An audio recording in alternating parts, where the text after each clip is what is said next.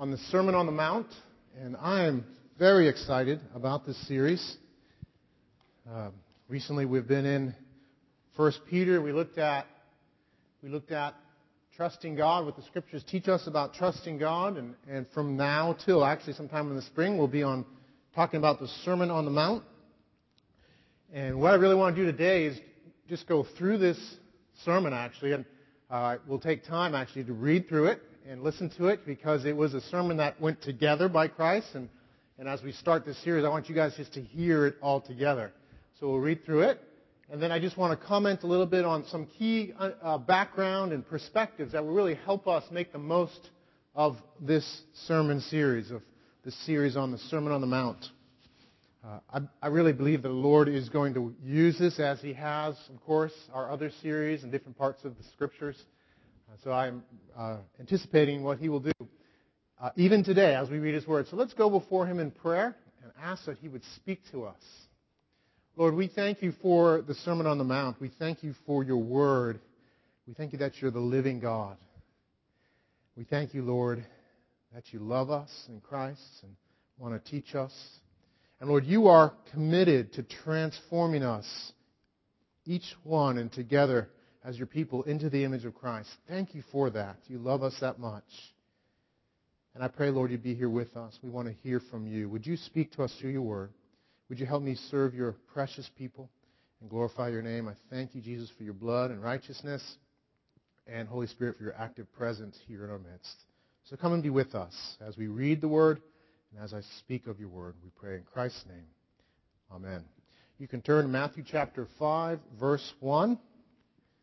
And we will read right through.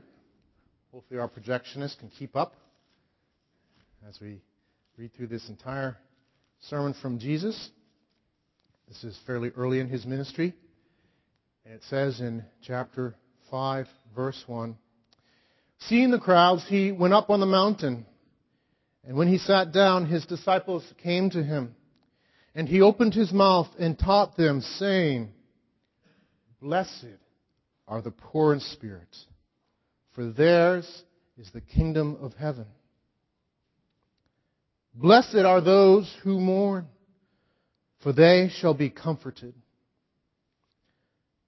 Blessed are the meek, for they shall inherit the earth. Blessed are those who hunger and thirst for righteousness, for they shall be satisfied. Blessed are the merciful, for they shall receive mercy. Blessed are the pure in heart, for they shall see God. Blessed are the peacemakers, for they shall be called sons of God. Blessed are those who are persecuted for righteousness' sake, for theirs is the kingdom of heaven. Blessed are you when others revile you and persecute you and utter all kinds of evil against you falsely on my account. Rejoice and be glad, for your reward is great in heaven.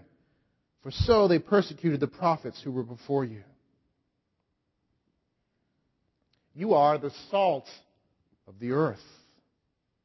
But if salt has lost its taste, how shall its saltiness be restored? It is no longer good for anything except to be thrown out and trampled under people's feet.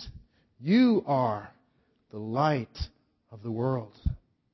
A city on a hill cannot be hidden, nor do people light a lamp and put it under a basket, but on a stand, and it gives light to all in the house. In the same way, let your light shine before others, that they may see your good works and give glory to your Father who's in heaven. Do not think that I've come to abolish the law or the prophets. I have not come to abolish them, but to fulfill them. For truly I say to you, until heaven and earth pass away, not an iota, not a dot will pass from the law until all is accomplished. Therefore, whoever relaxes one of the least of these commandments and teaches others to do the same will be called least in the kingdom of heaven.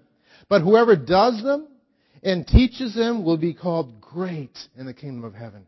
For I tell you, unless your righteousness exceeds that of the scribes and Pharisees, you will never enter the kingdom of heaven.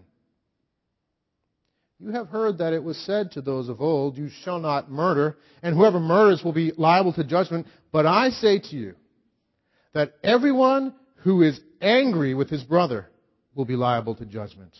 Whoever insults his brother will be liable to the council, and whoever says, you fool, will be liable to the hell of fire. So if you are offering your gift at the altar, and there remember that your brother has something against you, leave your gift there before the altar and go.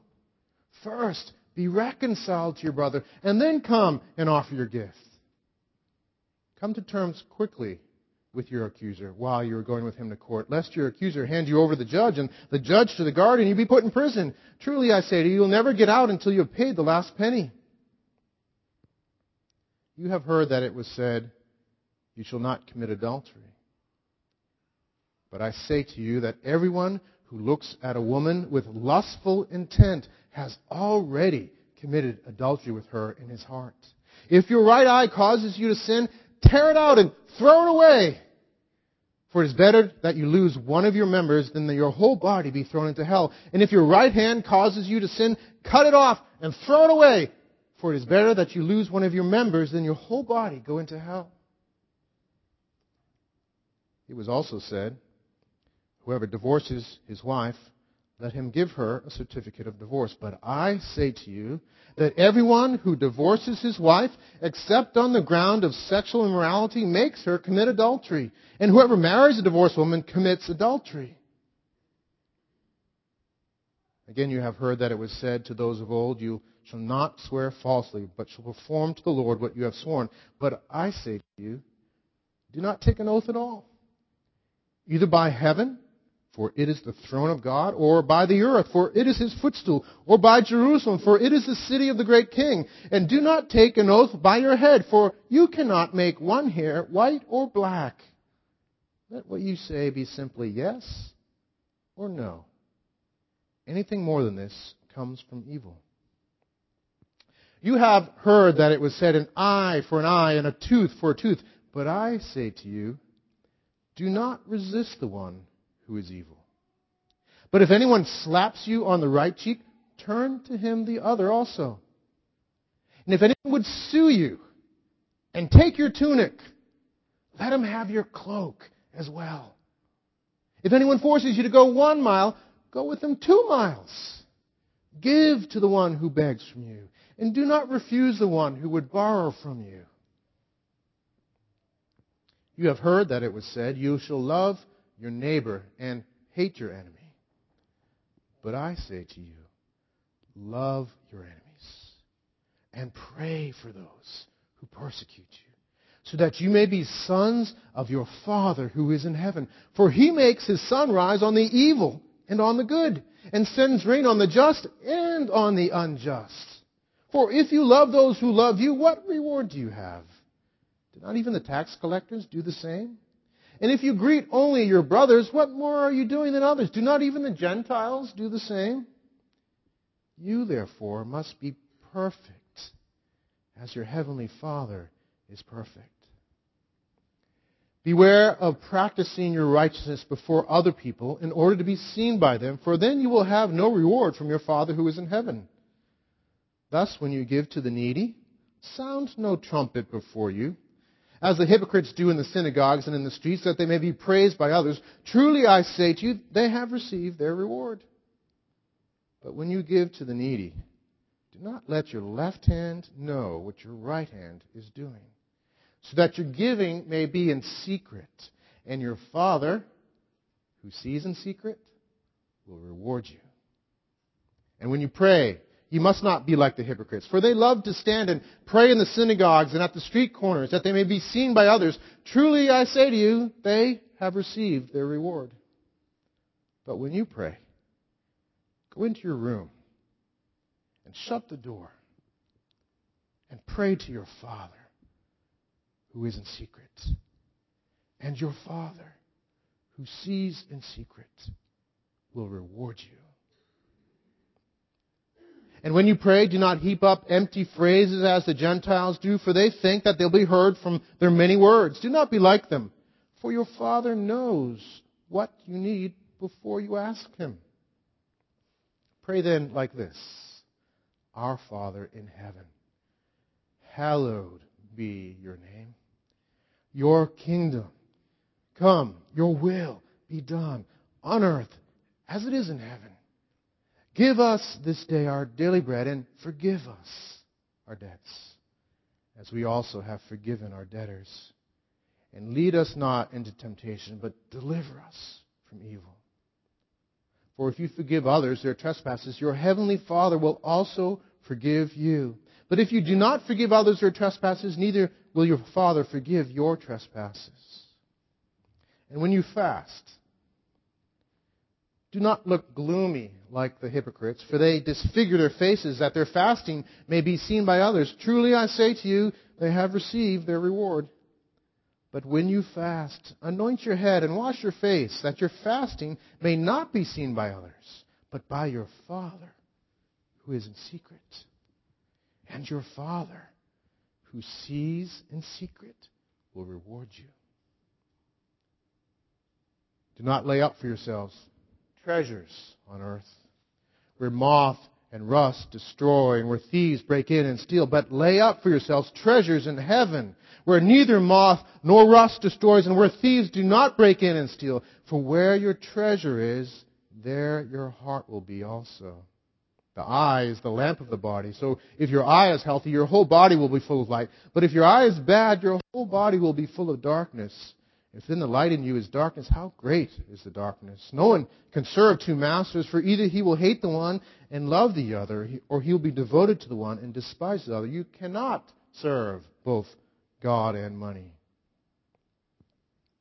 Therefore I tell you, do not be anxious about your life, what you will eat or what you will drink, nor about your body, what you will put on. Is not life more than food, and the body more than clothing? Look at the birds of the air. They neither sow nor reap nor gather into barns, and yet your heavenly Father feeds them. Are you not of more value than they? And which of you, by being anxious, can add a single hour to his span of life? And why are you anxious about clothing? Consider the lilies of the field, how they grow. They neither toil nor spin. Yet I tell you, even Solomon in all his glory was not arrayed like one of these. But if God so clothes the grass of the field, which today is alive and tomorrow is thrown into the oven, will he not much more clothe you? O you of little faith! Therefore do not be anxious, saying, what shall we eat? Or what shall we drink? Or what shall we wear? For the Gentiles seek after all these things, and your heavenly Father knows that you need them all. But seek first the kingdom of God and His righteousness, and all these things will be added to you. Therefore, do not be anxious about tomorrow, for tomorrow will be anxious for itself. Sufficient for the day is its own trouble. Judge not, that you be not judged. For with the judgment you pronounce, you will be judged. And with the measure you use, it will be measured to you. Why do you see that speck that's in your brother's eyes, but do not notice the log that is in your own eye? Or how can you say to your brother, let me take that speck out of your eye, when there's a log in your own eye? You hypocrite, first take the log out of your own eye, and then you will see clearly to take the speck out of your brother's eyes. Do not give dogs what is holy, and do not throw your pearls before pigs, lest they trample them underfoot and turn to attack you. Ask, and it will be given to you. Seek, and you will find. Knock, and it will be opened to you.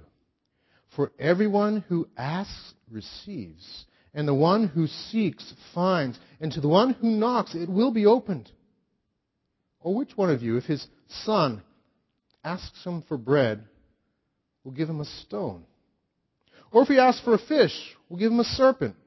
If you then, who are evil, know how to give good gifts to your children, how much more will your Father who is in heaven give good things to those who ask Him?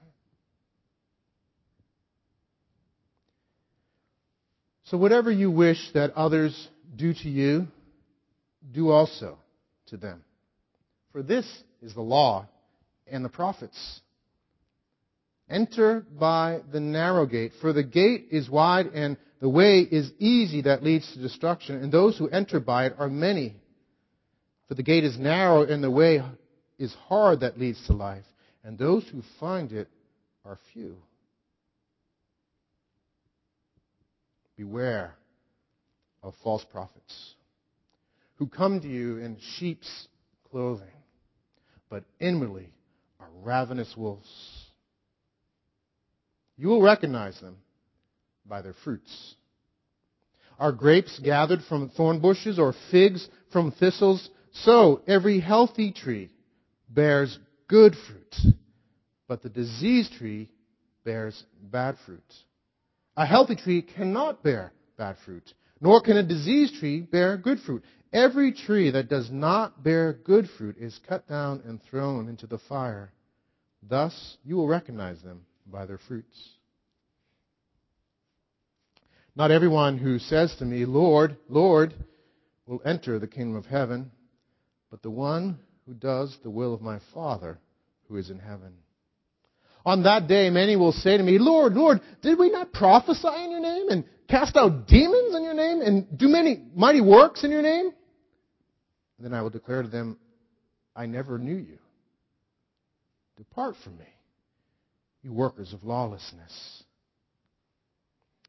Everyone then who hears these words of mine and does them will be like a wise man who built his house on the rock. And the rain fell, and the floods came, and the winds blew and beat on that house, but it did not fall, because it had been founded on the rock. And everyone who hears these words of mine and does not do them will be like a foolish man who built his house on the sand. And the rain fell, and the floods came, and the winds blew and beat against that house, and it fell, and great was the fall of it. And when Jesus finished these sayings, the crowds were astonished at his teaching. For he was teaching them as one who had authority, and not as their scribes. That is the Sermon on the Mount. And that's where we'll be going for the next months. We'll take a little break for Christmas and then continue.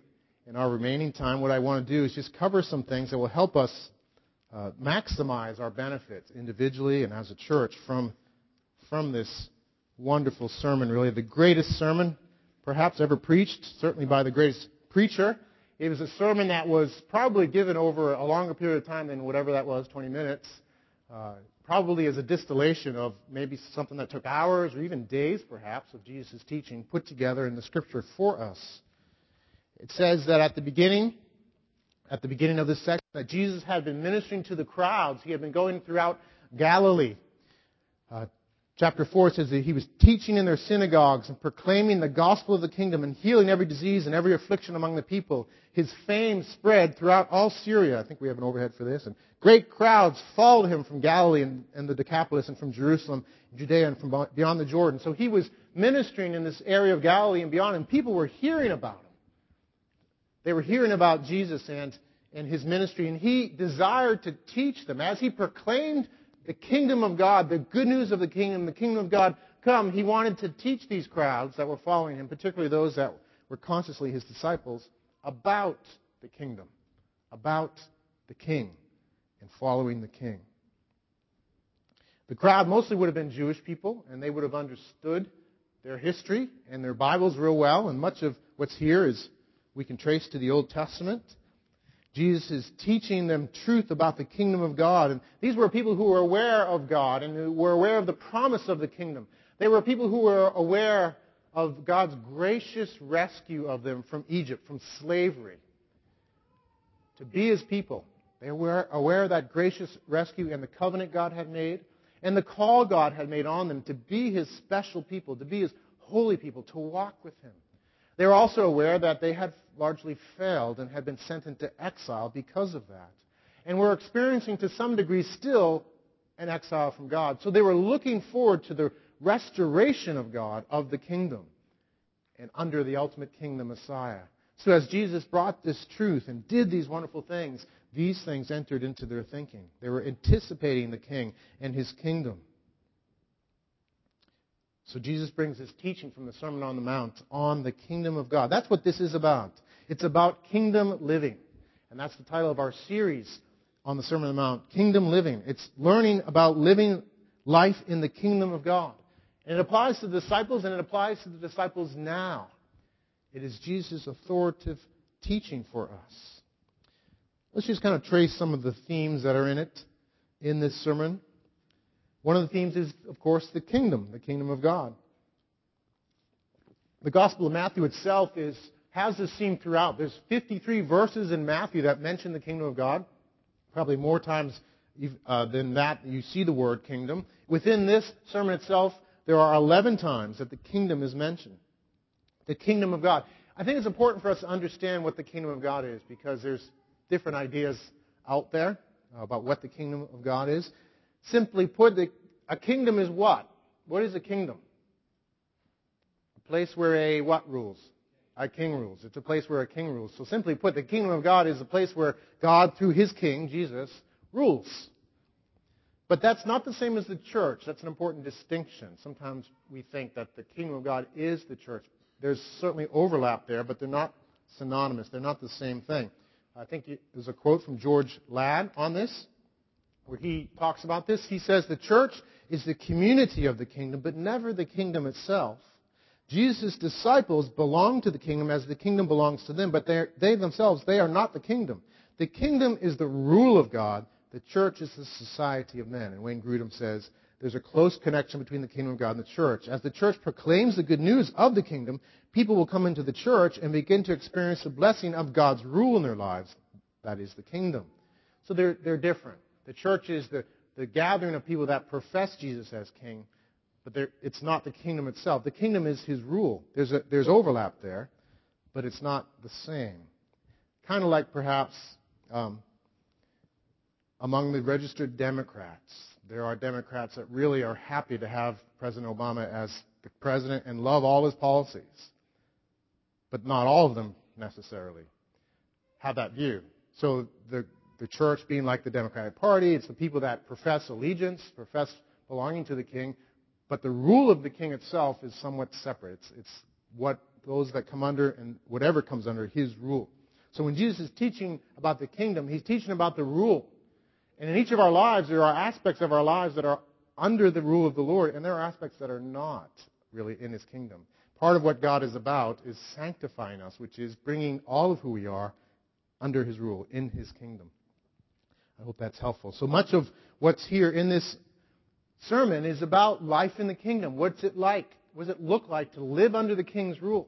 What are the ethics? What are the attitudes and behaviors of those who are submitting to the king's rule? Another theme here is that of the law as well. And there's a lot about the law in here, about fulfillment of the law. Jesus said, I did not come to abolish the law of the prophets. I've come not to abolish, but to fulfill them. And for the next 30 verses that we read, He talks about what real fulfillment of the law looks like. He does not diminish the law in the least. Rather, He intensifies the requirements. And He calls us not just to an outward behavior, but a disposition of the heart. Much of what this sermon about is about law keeping. It's about following God's commands, following His ways in Christ, by grace, yes indeed, but following and keeping the law. Saying that, a very important key theme in this that goes right with it, we can't take it apart, is the God-centeredness of this sermon. This sermon, make no mistake about it, must be intricately connected with God.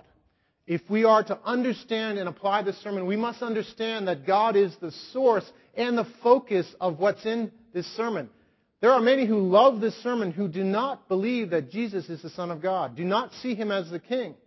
And they appreciate what's in this sermon, but this sermon is not intended to be taken apart from God as the source and center of life. There's really no way at all to even begin to obey what's in this sermon, heart and life, without God as our center and source. So the Beatitudes, next week we'll cover the Beatitudes. These are amazing attitudes for God's people we're called to. And if you read through them and think that you can do it without God being the one that you lean on and rely on and live for, forget it. So I'm sure as I was reading through that, some of you are like coming under condemnation. Oh man, there's just so much here that I can't do. Yes, indeed, that's true. You need the Lord. The Sermon on the Mount is about life with God at the center. When God's the one we rely on, when we rely on His grace to us in Christ, His life in us, it produces the heart to want to obey the Sermon on the Mount and to live it out. God is at the center of this. The goal of this sermon is to live for God in all things, reliant on Him, living for His glory. And so if you read through it, you'll see that. Again and again, the call back to trust in God, to have the perspective that God's opinion matters most. We saw that, didn't we? Often the behaviors of fasting and giving and so forth, it's with God in view. Don't worry about what others think. Remember your God who sees in secret. Live by His opinion and therefore do these things over and over again. The call to not be anxious and to manage our money and to live for the kingdom is all based on reliance on God, knowing that He is gracious. He's a Father who supplies clothing for the lilies and will take care of us. And that knowledge of His graciousness, His goodness, frees us to pursue the kingdom, to seek first the kingdom and His righteousness. When we recognize He takes care of this, that theme goes throughout this sermon. So let us not approach the sermon with the idea of, I'm just going to look at it and plug it in and do it. No. It's about God. It's about relying on God. It's about living for Him. Actually, all commandments are relative. All commandments in Scripture are relative. And you might be thinking, uh-oh, is he saying all truth is relative? Yes, I am. All truth is relative. But it's to be relative to God. Truth and commands don't really matter if at the end of them is not God and not people made in His image. So, doing the Sermon on the Mount without God at the center, without God as the one you rely on and live for, it's kind of like if you lived in Haverhill. Imagine this. You live in Haverhill, and for some reason, everybody's moved out of Haverhill. They've gone somewhere else for some reason. I don't know what the reason might be. But just say everyone moves out, all right? And you're the only one left in the city of Haverhill.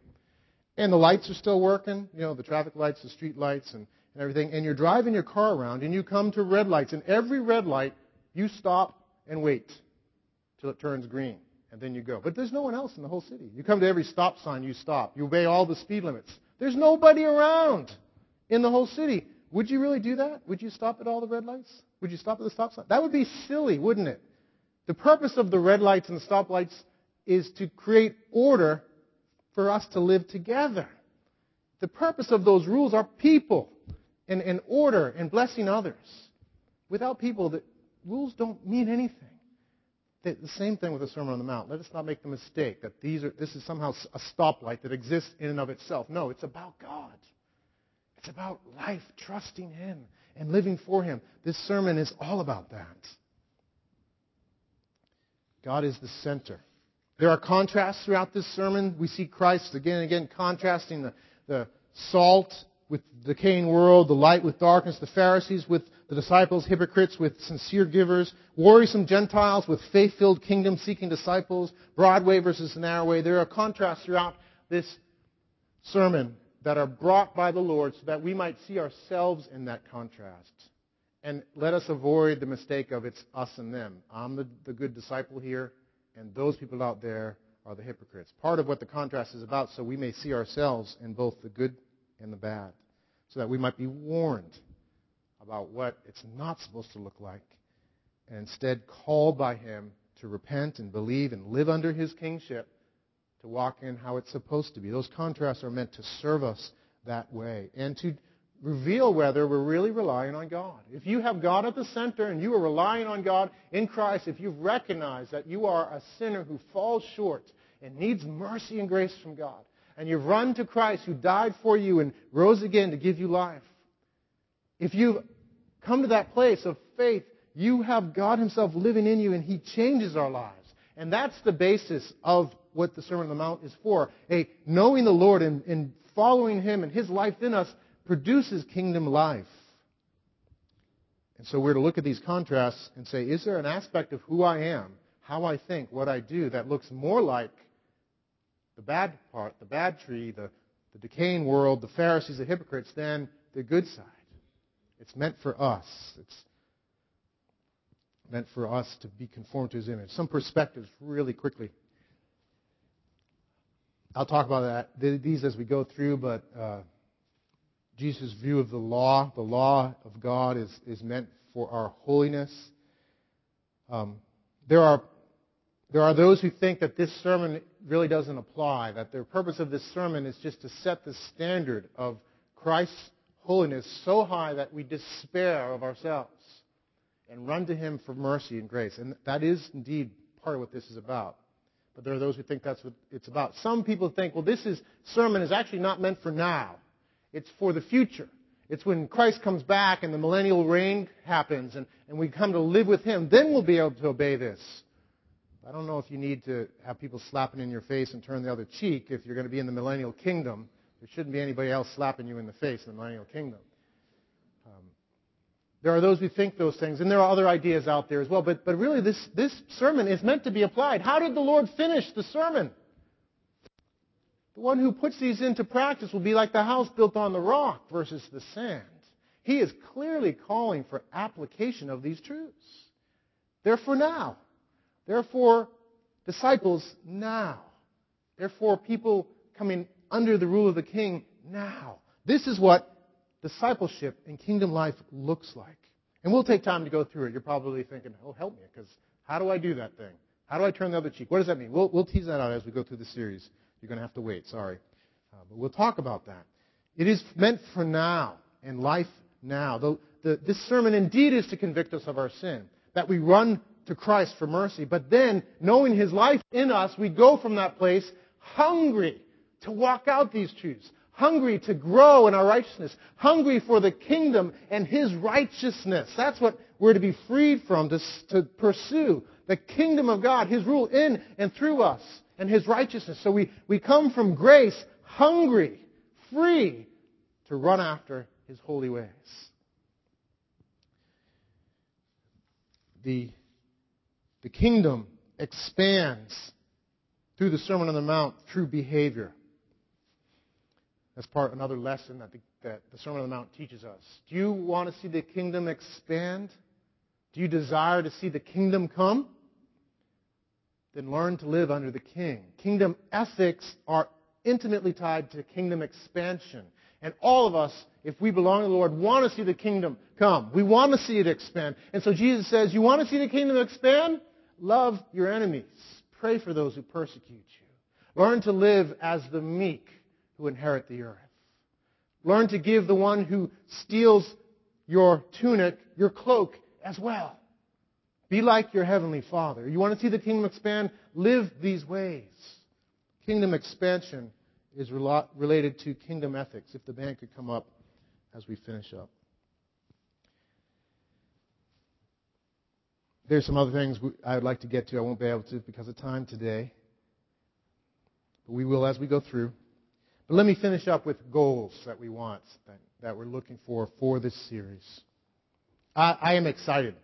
I'm excited for the series. I believe the Lord is at work, and the Lord wants to do some things. Through this, my prayer is that we be changed by our series in the Sermon on the Mount. That we be changed and that the kingdom expands in our lives and through our lives.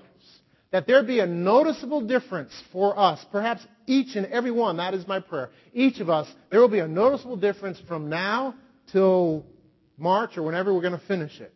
And what God has done.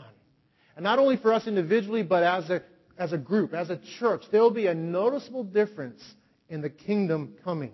It will expand through changing us and conforming us more and more to Christ. To actually see our lives radically altered through the truths of this sermon. To, yes, first be broken and convicted. Guys, hang on. Buckle your seatbelts. There's conviction coming. for all of us. We're going to be lowered by this sermon. We're going to measure ourselves against the truth of it and say, Lord, I need your help. I am desperately wicked. I want nothing left to myself, nothing to do with these truths. We are going to be convicted. We are going to be broken, and that's part of the process.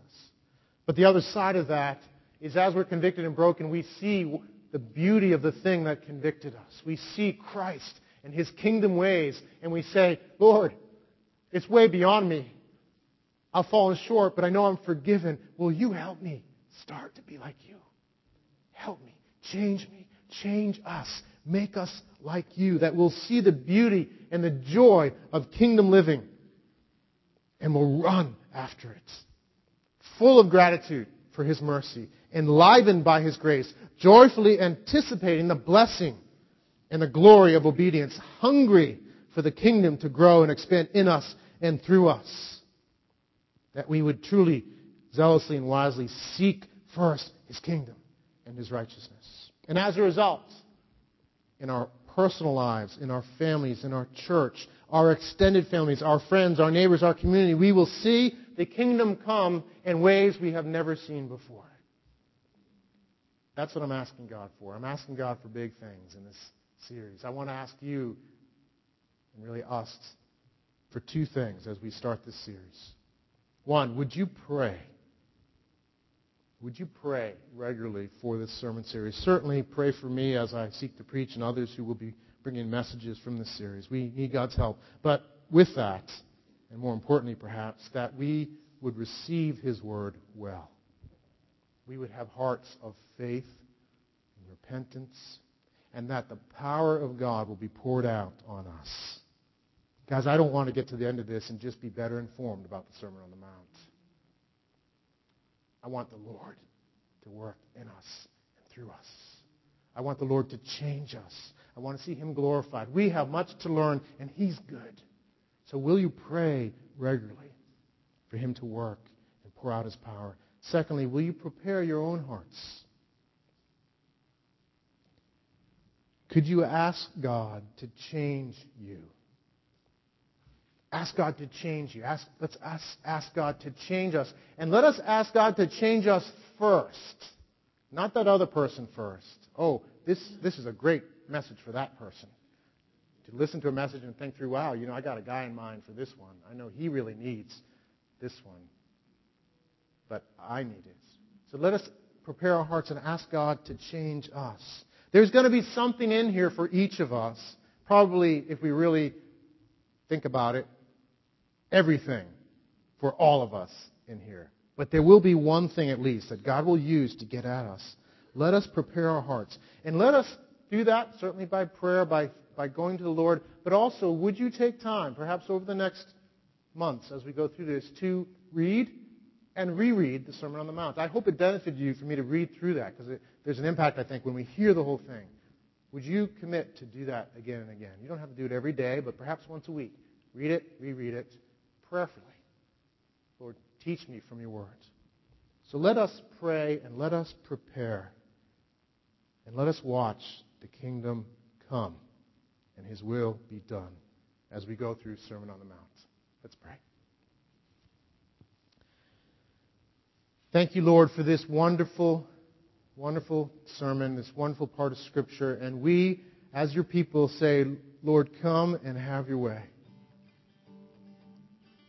You, Lord, would you come and would you work? Would your kingdom come and would your will be done, Lord, in and through our lives?